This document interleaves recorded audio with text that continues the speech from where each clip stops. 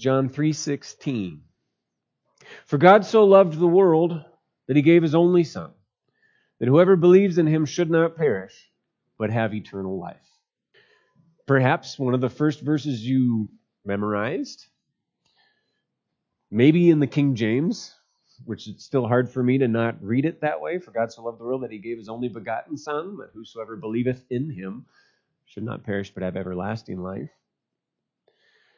It brings to a point this reality of love, the theme that is our Advent theme this week.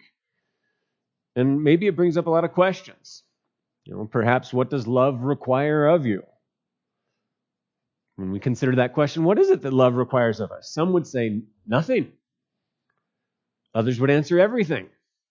And then because we like to argue, we would argue about what? Who was right? Who's right? Nothing or everything? We'd argue about who was right, who was wrong, and perhaps eventually forget what we were arguing about. Perhaps the question, what could that person, whoever that person is that comes to mind when you think of love, what could that person do to make you love them more? Maybe that would help us to see that the nothing answer is correct. Or perhaps it would give us an uncomfortable view into our own hearts because there was an answer outside of nothing. And that answer typically focuses on what? Not upon them, but on who? Myself. Perhaps the question, what are you prepared to give up for them, would help us see that everything answer is correct as well. But also perhaps similar to the last counterpoint, it again gives us a distressing survey of our own heart. So maybe we want to not go, what does love require of you? Maybe we want to step away from those, go, well, what is love? Some have relegated it to a feeling, and it can wax or wane like the phases of the moon. Understood that way, it reveals more often than not that the one that is loved most greatly is often oneself. The more humble, and I would argue the more correct, have confessed that love is no mere feeling. It's a decision. It's one that's lived out and must be lived out every day. But what does Scripture tell us? Perhaps when you hear the word love, 1 Corinthians 13 comes to mind. Greater love has no... When we look at Paul's great survey of what love is. It often gets used at weddings, but it's not necessarily the context of wedding. It's the life of the church and use of the gifts. It tells us much about what love is like. 1 John 4:8 tells us God is love. That's a pretty simple statement. God is love. And when we consider that simple statement, we discover something that astounds. Because what does that mean? What does that say? God is love. That is, to be, is. It's something that we don't fully comprehend. Because we might and do say we love. I love this. I love that. I love them. We use it a lot.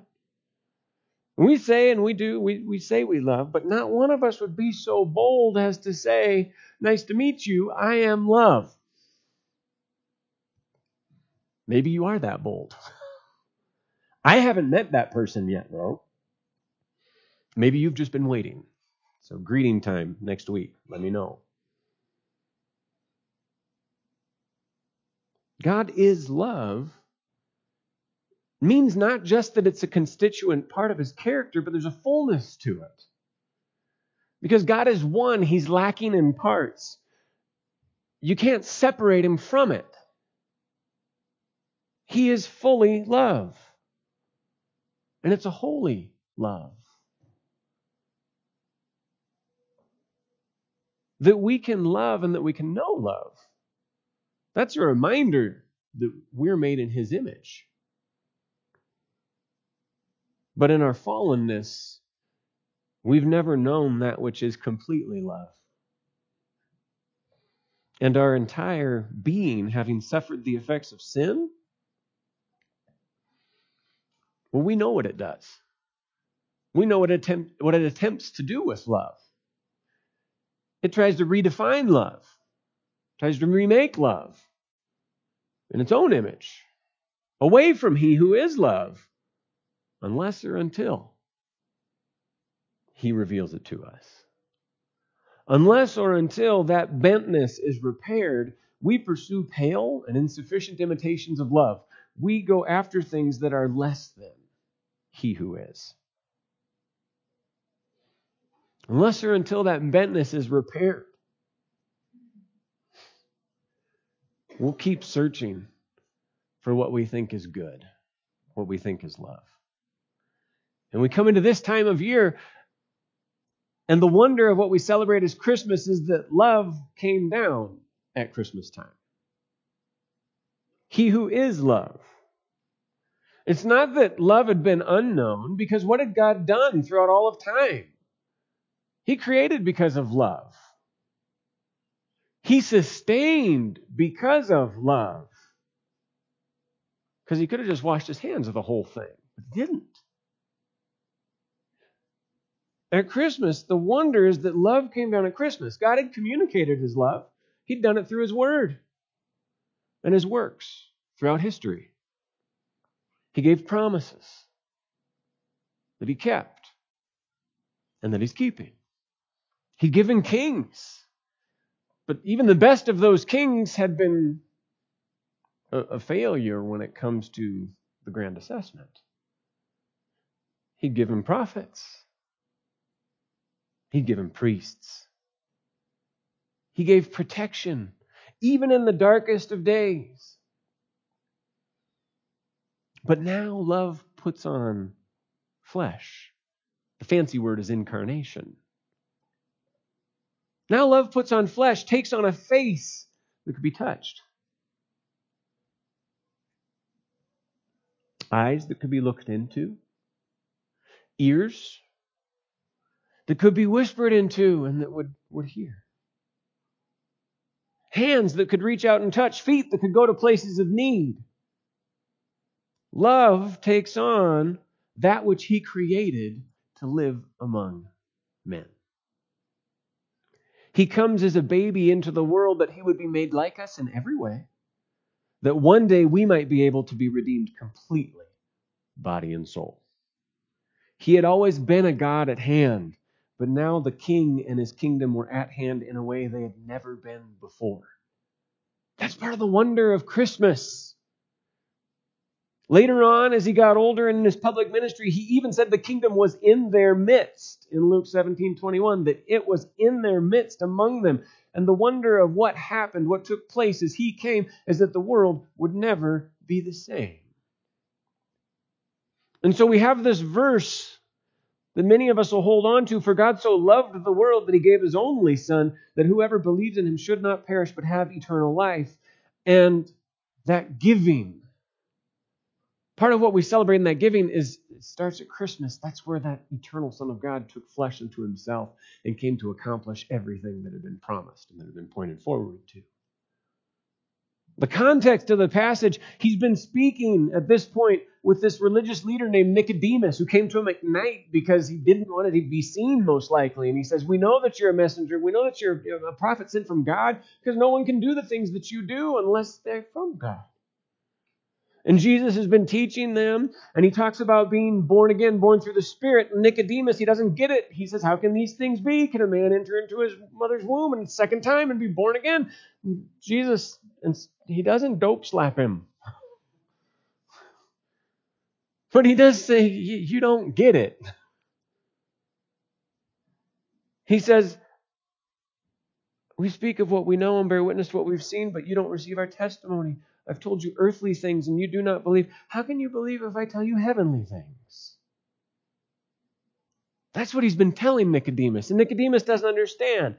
After he hasn't understood what Jesus meant by needing to be born again and to see the kingdom of heaven, what's required, Jesus speaks to him such. How can you believe if I tell you heavenly things? He says, no one has ascended into heaven except He who descended from heaven, the Son of Man. Verse 13 in context, it's an allusion to a question that was raised in Proverbs 30, verse 4. Nicodemus wouldn't miss this. And Proverbs 30, verse 4 says, "Who has ascended to heaven and come down? Who has gathered the wind in his fists?" Not coincidentally, Jesus has just spoken of the wind in this passage. "Who has wrapped up the waters in a garment? Who has established all the ends of the earth? What is his name, and what is his son's name? Surely you know." And that's where Proverbs 30, verse 4 leaves it. But Jesus doesn't leave it there in the allusion. "No one has ascended into heaven except he who descended from heaven, the Son of Man." Jesus gives the answer to the question. And the answer comes from Daniel 7, 13 and 14, where Daniel says, "I saw in the night visions, and behold, with the clouds of heaven there came one like a son of man, and he came to the Ancient of Days," that's God the Father, "and was presented before him, and to him was given dominion and glory and a kingdom, that all peoples, nations, and languages should serve him. His dominion is an everlasting dominion which shall not pass away, and his kingdom one that shall not be destroyed." In alluding to this question and then giving the answer, Jesus has just told Nicodemus, and he's told us, who he is. This is that one that the Ancient of Days gave all authority to. This is that Son of Man who is the one who is the judge. And then he goes on. So he's answered it, and then he's going to repeat that this Son of Man, "And as Moses lifted up the serpent in the wilderness." So he refers to God's deliverance from God's judgment, one of the judgments in the wilderness that he meted out against the children of Israel. They were grumbling about the fact that they didn't have food, but then in the same grumbling they say, "Well, this food that we really don't like." And these fiery serpents came among them and started biting them, and they cried out for deliverance. And Moses says, "What should I do?" And God says, "You're going to make this fiery serpent, set it up on a pole, and you're going to raise it up, and when they look to it, they'll be healed." God delivered them from that judgment that he had delivered them unto. And Jesus uses that here, and that's the context. As Moses lifted up the serpent in the wilderness, so must the Son of Man, that one who's the answer to he who descended from heaven, he must be lifted up. But he doesn't leave it there, so there's no question in the mind that whoever believes in him may have eternal life. So this Son of Man must be lifted up for the similar purpose that whoever looks to him, who believes in him, may have eternal life. Now, make note of something here. There's a verbal parenthesis. Look at verse 15 again. That whoever believes in him may have eternal life. Look at the end of verse 16. Have you noticed this before? That whoever believes in him should not perish, but have eternal life. It's repetition. What's in the middle of it? What do those parentheses surround? The evidence of God's love. For who? The world. By doing what? Giving his Son, which the implication is that this is the Son of Man that he's giving. There's a wonder here. Okay, so there's these verbal parentheses that are present, and what does it set apart? It sets apart the act of God's love. It sets apart God's Holy One. And so when we talk about love here, we see, for God so loved the world. It's in light of what he's told to Nicodemus. For God so loved what? The world. And in the Gospel of John, the world is often used to speak of opposition to God, those who hate him, those who are his enemies. And we know through the teaching of Scripture that all of us in our natural condition, in our fallen condition, that's us, enemies of God. But in spite of that, for God so loved the world, those who were opposed to him.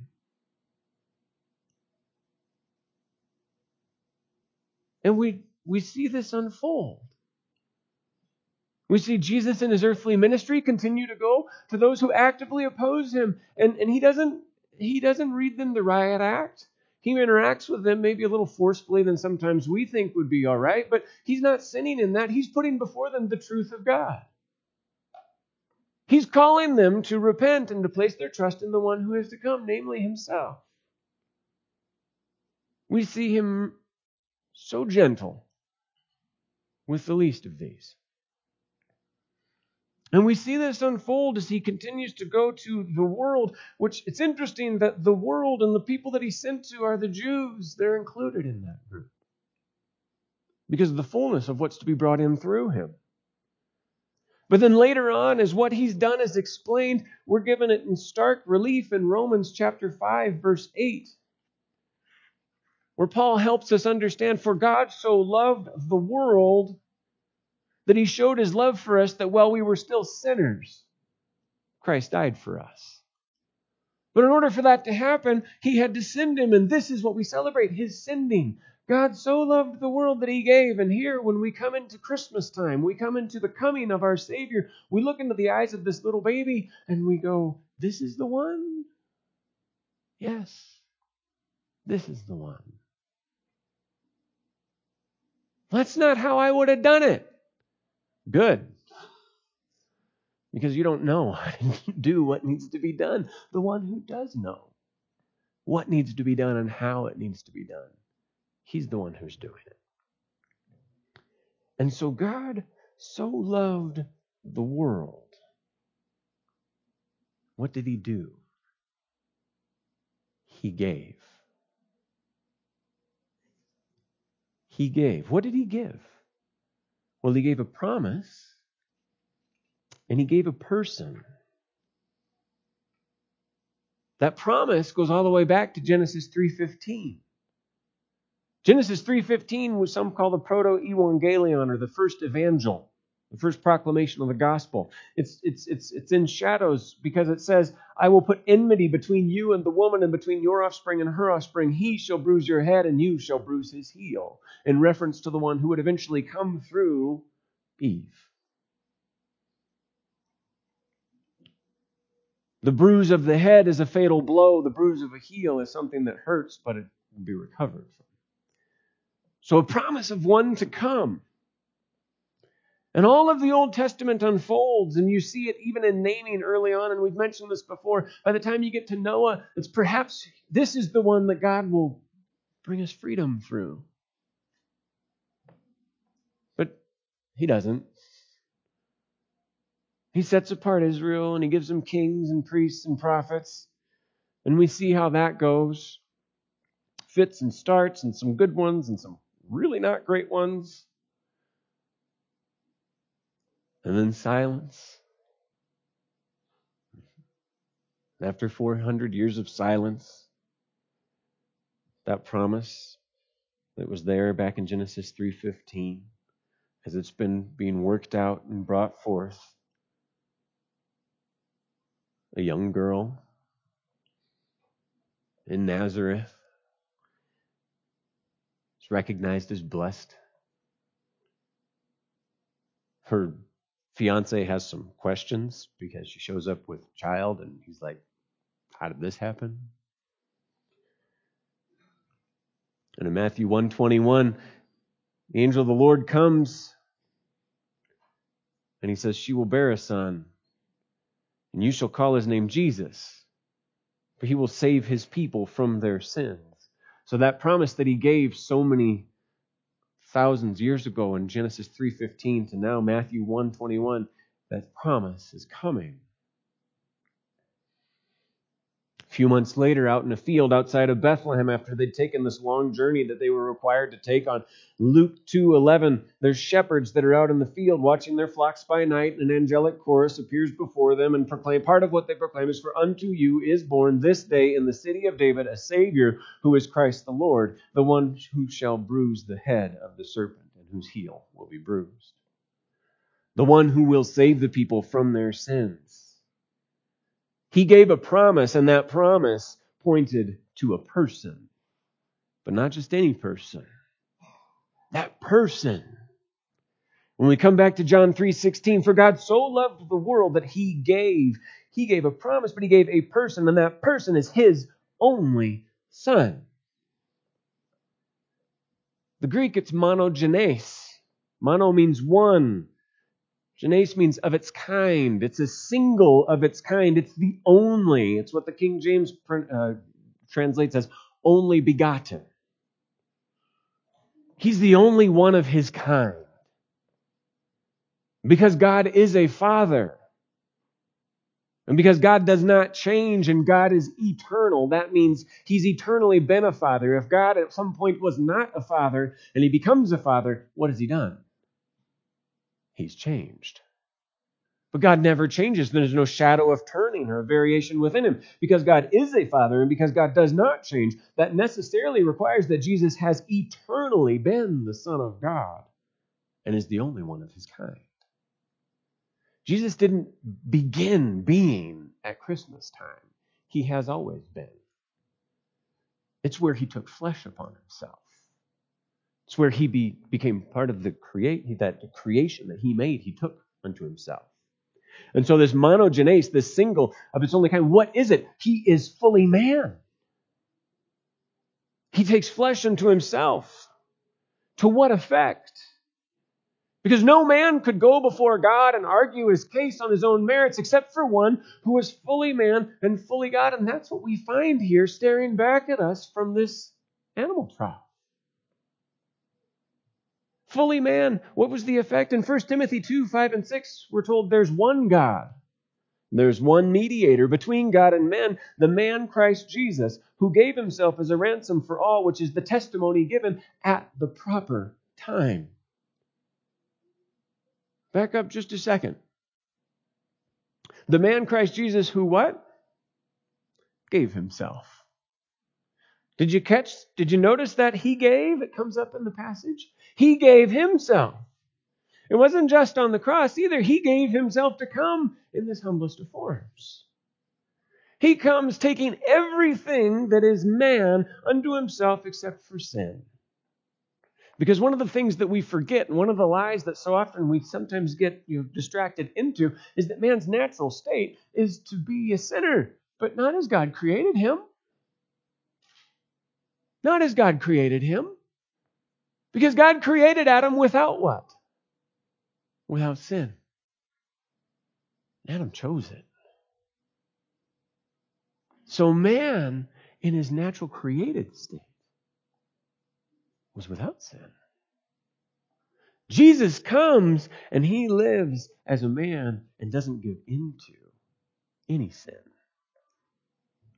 He's fully man, truly man. And notice that the Father and the Son gave. But it's not enough for him to be fully man. He also has to be fully God. And this is where, when we talk about the incarnation and how one can be truly God and truly man, our minds start to get a cramp. How does that work? Your homework, if you would like to go check it out, there's this thing called, there's the Bible. We need to read it. The whole thing's great. But there's an old guy, many years ago. His name was Athanasius. And he wrote down what is considered throughout the church to be the orthodox, the right expression of that. Okay? And so Athanasius was involved in the Chalcedonian Creed, which focuses a lot upon how Jesus is fully man and fully God. And it's arguably one of the best definitions of how that can work. It won't answer all your questions because it's a depth that is unplumbable. But it's a significant help that's there for us that was written by older brothers and sisters. I encourage you to check it out. Within Scripture, we come to this reality that he's revealed as fully man. We know he got tired. We know that he was hungry. We know that he suffered in pain. We know all this. We know that he grew in knowledge and wisdom and in stature. But he's also fully God. And where do we find that? Well, the Apostle Paul in Colossians 1, 15 through 20, he tells us this. He, that is Christ, is the image of the invisible God, the firstborn of all creation. For by him all things were created in heaven and on earth, visible and invisible, whether thrones or dominions or rulers or authorities. All things were created through him and for him. And he is before all things, and in him all things hold together. And he's the head of the body of the church. He's the beginning, the firstborn from the dead, that in everything he might be preeminent. For in him all the fullness, which translated at the most basic level is the full fullness, in case you missed it. For in him all the fullness, not just all and not just the fullness, but all the fullness of God was pleased to dwell. And through him to reconcile to himself all things, whether on earth or in heaven, making peace by the blood of his cross. So here we have the testimony that all the fullness of God, that is all that is God, is in him. He said this. He said this to one of his disciples. Show us the Father and we'll believe. Have I been with you so long, Philip? You don't know that when you look at me, you look at the Father. Truly God, truly man, so that he would come and that he would give. He's a person. He took on flesh and lived among us. He who has walked heavenly halls is now laid in an animal stall, from whence he will grow, and he will be that Savior who delivers all who will come to him. For God so loved the world that he gave his only Son, that whoever believes in him should not perish, but have eternal life. He gave. The Father, he gave. The love of the Father, because of the love of the Father, he sent the beloved Son into the world to save us. He sent him in humility and glory. Think about the birth. There's not much more humble means than where? A stable, in a feeding trough. But while he's subject to that humility or that humiliation, what's going on outside? He didn't let him come without some glory, because what's taking place in the fields? A choir concert that, whether we like choir concerts or not, we would all want to go to, because it's the heavenly chorus. It's the heavenly hosts. It's God's angelic warriors gathered to sing about and for their king. That was the beginning of his life, and at the end of his life, there's humility and glory as well, for he's nailed to a cross, treated as a criminal. He who'd never done anything wrong, he sinned in any way. The humble death of a cross and raised up. He was laid where? In rich man's grave. Yes, that's the beginning of exaltation. We can argue that the beginning of exaltation actually takes place on that horrible piece of torture, that cross, because he's raised up so that what? So that all the eyes of the world would look to him. But glory comes also in 3 days later as he walks out of that tomb. So the Father, the love of the Father, sent the beloved Son into the world to save us, and he did so humbly and so gloriously. But it's not just the Father who gave, the Son gave. He gave the love of the Son for the Father and his people. He gave freely of himself that love might be known and love might be restored. What did he give? He gave his obedience. He said, it's my joy to do all of my Father's will. He was obedient in every way. In every day. As he walked and was obedient to parents. If he had a site manager on his job, he was obedient there as a worker. And as he walked through every part of his earthly ministry, he wasn't deficient in obedience in any way. He was obedient to the full measure. He gave his life. We see that. We recognize that. It wasn't just one moment on the cross. He lived his life for us. Because remember, what does God's law require? Perfect obedience. How many of us have been that? In theology, it's called the active obedience of Christ. Praise God for the active obedience of Christ, because what is that? That's his keeping the law in the fullest measure with any bit of taint to it. It's perfect. And it was for us. So that we in him are treated as though we were perfectly obedient. Praise God for the active obedience of Christ. No hope without it, is what J. Gresham Machen said as he prepared to meet his Maker. So he gave his obedience, he gave his life, he gives his righteousness. In 2 Corinthians 5:21, we're told, for our sake he made him to be sin who knew no sin, that in him we might become the righteousness of God. He gives to us not just his obedience, but his full righteousness. That we, whose best works are as filthy rags, would be known as righteous and his. The Son gave all of that. And you know, there's one more. Father, Son, who do we have left? The Spirit. The Spirit He gave. The love of the Spirit gives the Son to His people. Because what does the Spirit do? What was your heart before Christ came? Scripture tells us it's stone.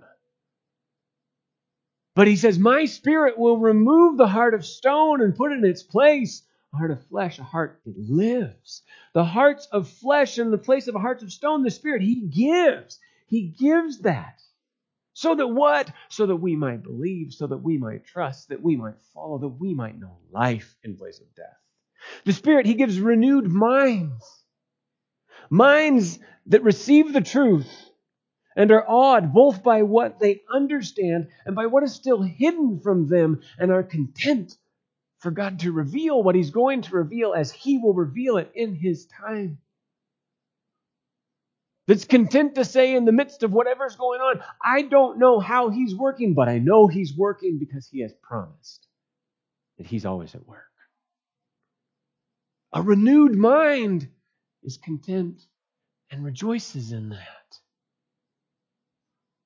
What does the Spirit give? The love of the Spirit gives the Son to His people. He gives the hearts of flesh. He gives renewed minds. He gives hearing ears. Because without hearing ears, we won't hear His voice. Because we know that His sheep hear His voice and they respond. He gives hearing ears. He gives seeing eyes. Eyes that see Him. All we have to do is read the accounts of the gospel and we meet people who are blind all over the place. Not just physically blind, but those who see Him walk before them, confess the truth of God and what He's doing in Him, and they don't what? They don't see it. So He gives eyes that see. And He gives able bodies to do what He's called us to do. To go where He's called us to go. Don't see that as, well, that means I'm going to be perfectly physically well all of my life, all of this earthly life. No, not necessarily, but He's given you a body to do what? To serve and glorify Him in.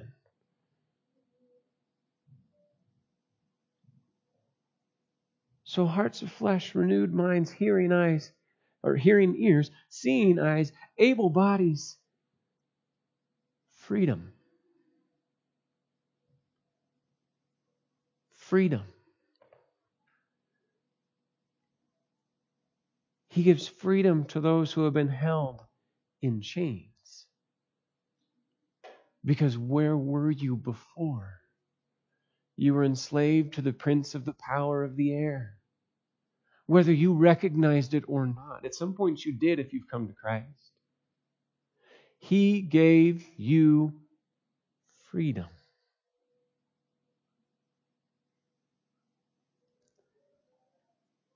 And why?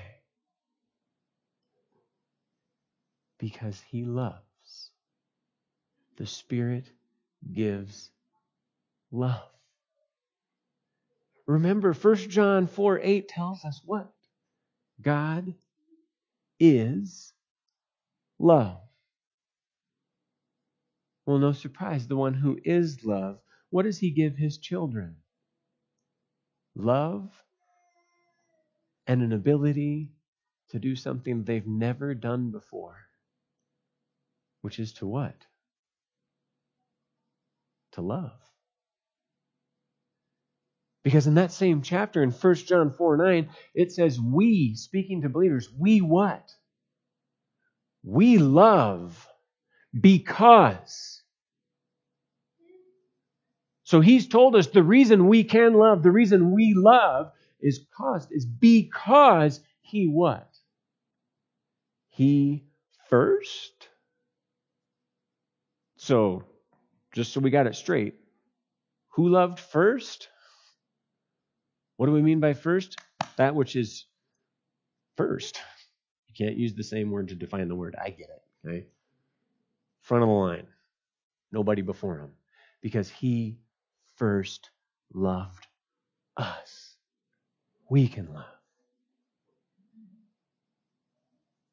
God so loved the world that he gave his only Son, that whoever believes in him should not perish but have eternal life.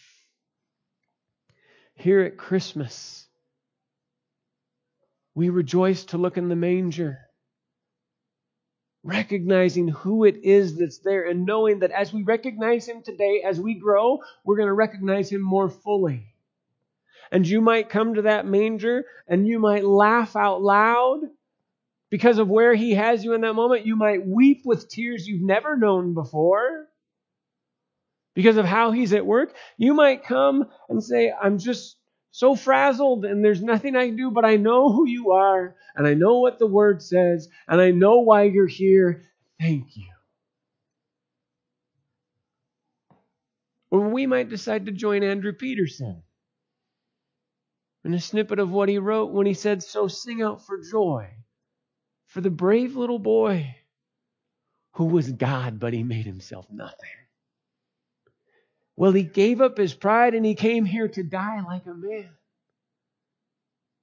The Son of God, the Son of Man, born for you, to save you from your sins.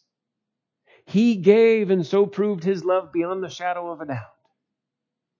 He accomplished 1 John 3:18. Remember 1 John 3:18? Little children, let us not love in word or talk, but in deed and in truth.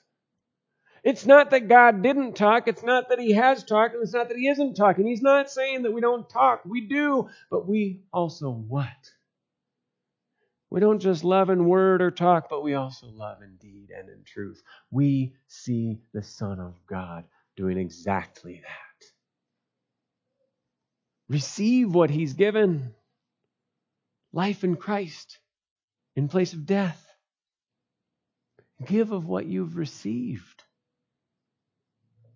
Life in Christ in place of death. Bear witness to the love that he's given and the death that it has removed. Because he has given, so we give. That we would imitate our Savior and so prove the love he's given us and that he gives to whosoever will come. He's given us this day and each day to do so. So come, let us adore him again and again and without end. Amen.